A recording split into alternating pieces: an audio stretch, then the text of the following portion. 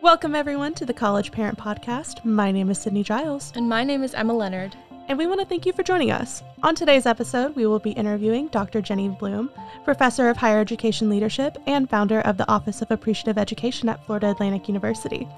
We will be talking about the benefits of reaching out to the professional staff members on campus and how to utilize those resources. Let's go ahead and dive in. Welcome, Jenny, to the College Parent Podcast. Thanks so much, Sydney. Emma, I'm delighted to be here. Thank you for having me. If you want to go ahead and give our listeners just a little brief introduction of your experience in student affairs and kind of why we invited you here today. Well, I was an undergraduate at Illinois State University, and I majored in physical education teaching and decided my senior year while I was doing my student teaching that wasn't what I wanted to do for the rest of my life.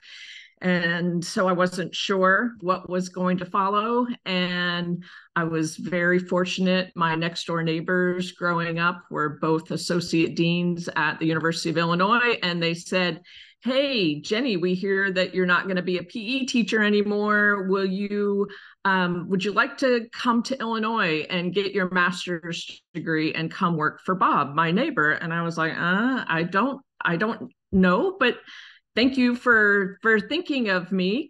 And the more I thought about it, the more I was like, yes, why not? This sounds great. So I ended up going to the University of Illinois and earned my master's degree in athletic advising because I thought I was going to be an athletic advisor. And I did that.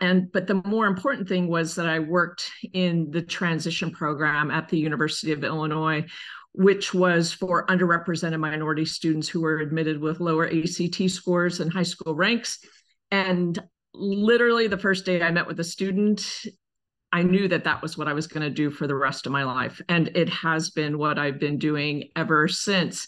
And so I was looking for a job after I finished my master's degree, and there was an academic advising position open at the Institute of Aviation at Illinois, and I was selected for the position and worked with these amazing folks who wanted to pursue careers in aviation. And while I was doing that, I started working on my doctorate in higher ed and earned my doctorate. And at the time when I was working at the Institute of Aviation, I finished up the doctorate and was looking for a job, and there was one available at the University of Illinois College of Medicine at Urbana-Champaign. And I started as the coordinator of the MD PhD program and worked with, it was one of the largest MD PhD programs at the time. We had about 175 MD PhD students. And I ended up over the next 12 years working my way up and eventually became the associate dean for all of the medical students, as well as coordinating the MD PhD program. From there, I ended up going to the University of South Carolina, kind of reinventing myself, and became a clinical professor of higher education and student affairs there. And then 8 years ago, I went from South Carolina in a clinical track position to here at Florida Atlantic University into a tenure track position. And I earned tenure and promotion to full professor a few years ago. And so that's my story, and I'm sticking to it. The short answer is because we're scary. It's really intimidating to come talk to a professor. I can talk about that for a little bit because I think it's scary to talk to higher education professionals, period. And then I think faculty are even more scary. And I think we just need to acknowledge that up front, that we have power as professors, we give grades. And so students are intimidated by us. And so, my work on appreciative advising really like the disarm phase of appreciative advising is kind of about recognizing how scary we are. And then what kind of steps can I, as a faculty member, take to make myself a little less scary and make the student feel more comfortable so that I can actually work with them to help them discover who they are and come up with a plan and address any issues that they come across. But to just go say, oh, you should go talk to a professor without talking about how do you do that, I think is something that we can do a better job of in higher ed to kind of prepare students for meeting with professors. Can you expand on the appreciative advising framework and how it can be applied to students entering a meeting with a professional, staff, or faculty member? Sure. So my work has, the last 20 years of my life have been spent kind of co-creating and developing what's known as appreciative advising. And this emerged about in 20 years ago, when I was presenting with the co-author of my first book, Nancy Archer Martin, about how to advance your career in higher ed administration. And we were giving a presentation at the American Council on Education. And somebody after that presentation came up to us and said, is this appreciative inquiry? And we said, I don't know, what's appreciative inquiry? And it turns out appreciative inquiry is an organizational development theory that was created and developed by David Cooper-Ryder, who's a professor at Case Western Reserve University. And it had 4 phases about kind of how you approach an organization is important. The questions that you ask when you go into an organization are important. And so the more I thought about it, the more I was like, gosh, this is what I'm doing in my academic advising, is really paying attention to the questions that I'm asking. So appreciative inquiry has 4 phases: discover, dream, design, and deliver. And eventually my co-authors, Bryant and Jane, and I added in a couple of more phases. The first phase, the disarm phase, and the last phase is the don't settle phase. And this can be used. At first it was, here's a framework that academic advisors can use to undergird their interactions with students. But what's happened over time is that now this appreciative advising framework is being used across student affairs fields, including admissions, orientation, career advising, financial aid advising, et cetera. And what I've learned is that really this framework is all about how do you build good relationships centered on trust with other people. So to answer your question, I can kind of take you through the 6 phases of appreciative advising and how it can be used by students to build relationships built on trust with other students, with parents, with professors, etc. So the disarm phase is all about creating an environment where everybody feels safe and welcomed. And so let's say that one of my students is going to meet with another faculty member.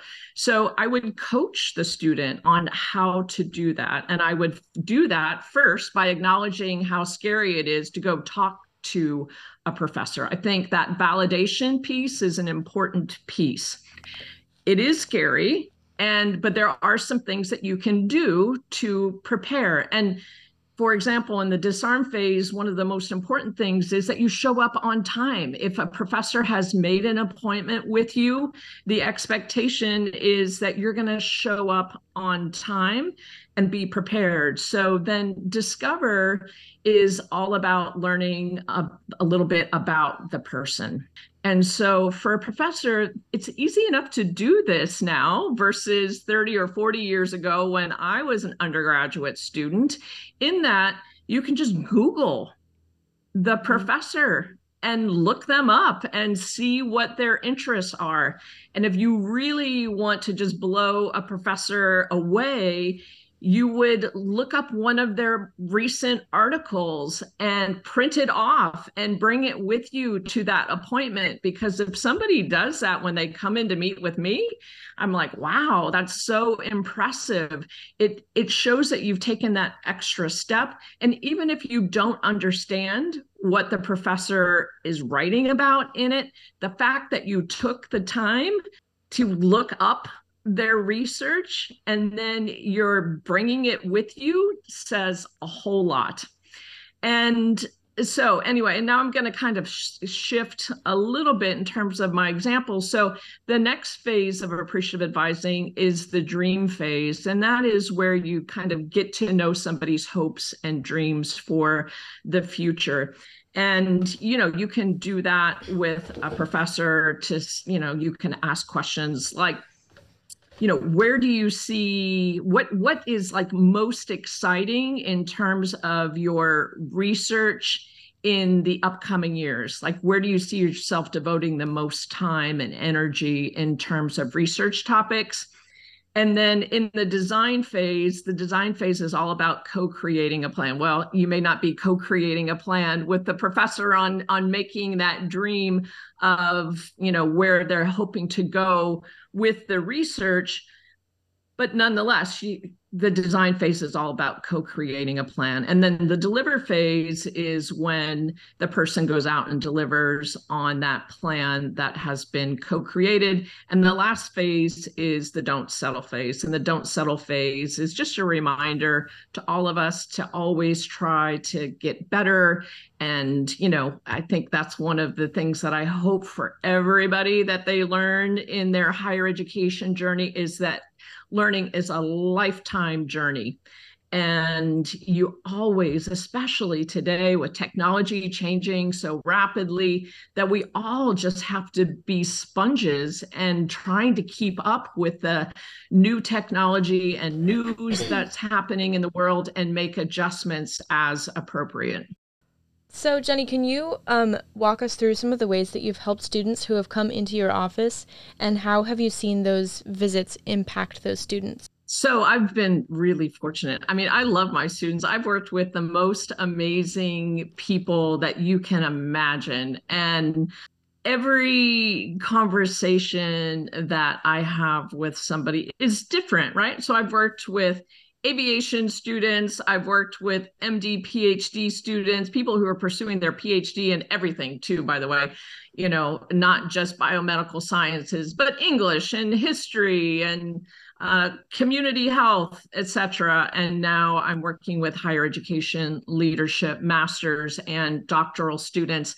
And so this is where I find this framework of appreciative advising so helpful, because you meet one MD, PhD student, you have met one MD, PhD student. They are not all the same. And so really taking that time to get to know each individual and their story and their strengths and their skills. That's the discover phase, finding out what their hopes and dreams are for the future, the dream phase. And then helping them to come up with a plan to make this happen is the design phase. And then supporting them throughout their journey is deliver. So I have people who are airline pilots now. I have people that I've worked with who have become, department chairs at UCSF and that are physicians at Harvard and Stanford, etc. But the most important thing to realize is that each of them is unique. And I will also say, this is a framework that I use outside of work to build relationships too. And I'll give you a specific example. So when I lived in Illinois and I was working at the medical school, my husband Steve and I were out to dinner with one of his former coworkers and her significant other. And at dinner, the significant other said, just kind of casually, but kind of sadly, the only regret that I have is that I never earned a bachelor's degree. And I was like kind of surprised because he actually taught at our community college. He was in real estate and he was really well respected. I just kind of assumed that he had a bachelor's degree because he was teaching at Parkland. I was like, Bob, so tell me about your story. I think you mentioned that you'd done a little bit of college coursework. And so he told me about the college coursework that he had completed. And I also knew that he was a pilot. And I was like, which licenses do you have? And he had like a number of licenses. And I said, so Bob, you're telling me that your dream is to get this bachelor's degree. I said, are you aware of this program at Eastern Illinois University that will give you credit for some of the real life experiences that you've had and credentials that you've earned? And he had earned a number of other industry related, actually his industry was not real estate, it was insurance. And so he had earned a number of credentials in that particular field.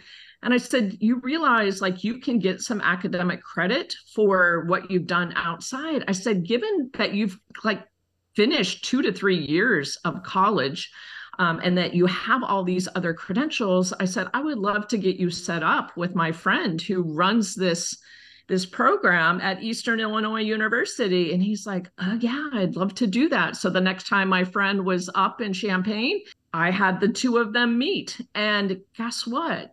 He he only needed like less than 20 hours of college credit. And he was able to come up with a plan with my friend. And he graduated with his bachelor's degree at Eastern Illinois University. And I went to the graduation. And after the graduation, they had a kind of an area in their gym where the degree recipients got to meet with their family and friends after the ceremony. And when I saw him, I was walking into the gym, he saw me and he just cried. He was able to fulfill this dream of his. And so, you know, it takes a village for anybody to complete a degree. So that's just an example of something where I wasn't the one that helped come up with a plan, but I was able to get him to the person who came up with the plan with him, and he was able to accomplish it. And of course, you know, my husband and I were able to support him kind of throughout his journey, and he did it. And it was really, really cool. What advice would you have for students who are maybe not using office hours to their full advantages? So office hours, you know, it's something that's a pretty standard practice within higher education. It's a pretty standard practice that is often not taken advantage of by students. And I will say, I think a big part of it is that it's really intimidating to come and meet with a faculty member on their turf. So number one, just know that it's scary. And so what you're feeling is normal. And as I always say, feel the fear and do it anyway, right?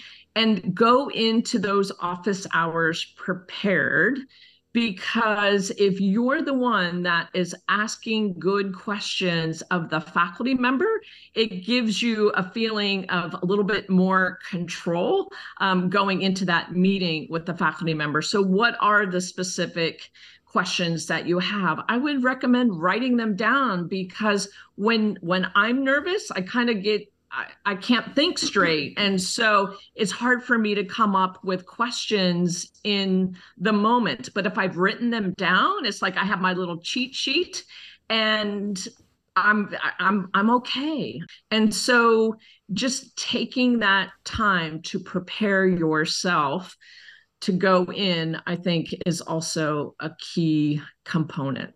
Directed more towards the parents listening, what are some tips that you have for them to encourage and empower their students to reach out to their professional staff on campus?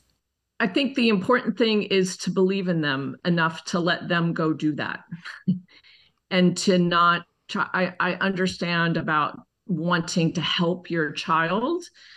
And the best way that you can help your child is to encourage them to prepare for the meeting with the faculty member and to validate their feeling of being scared about going and talking to the faculty member. The worst thing to do is to call the faculty member, for the parent to call the faculty member. This is a skill that students need to acquire, and they are not going to be able to acquire that skill if their parent is kind of saving the day and taking care of the situation.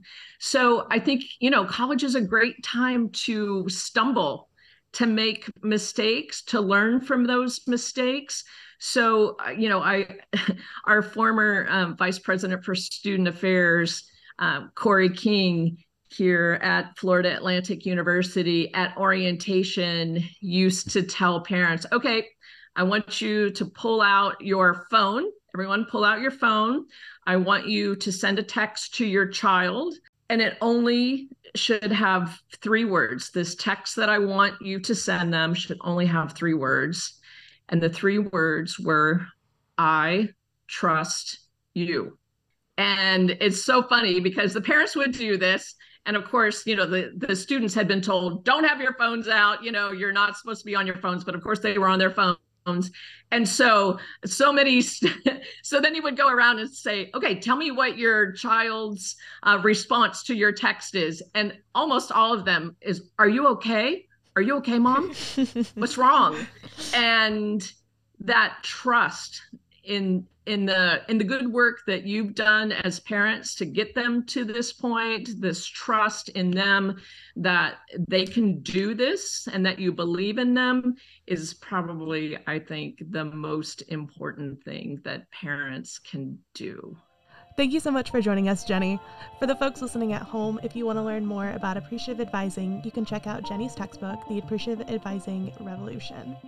As we wrap up this episode, we want to thank Jenny for taking the time to be a guest on our show. If you want to learn more, check out our other The College Parent Podcast episodes on Apple Podcasts or Spotify. Have a great day and see y'all next time.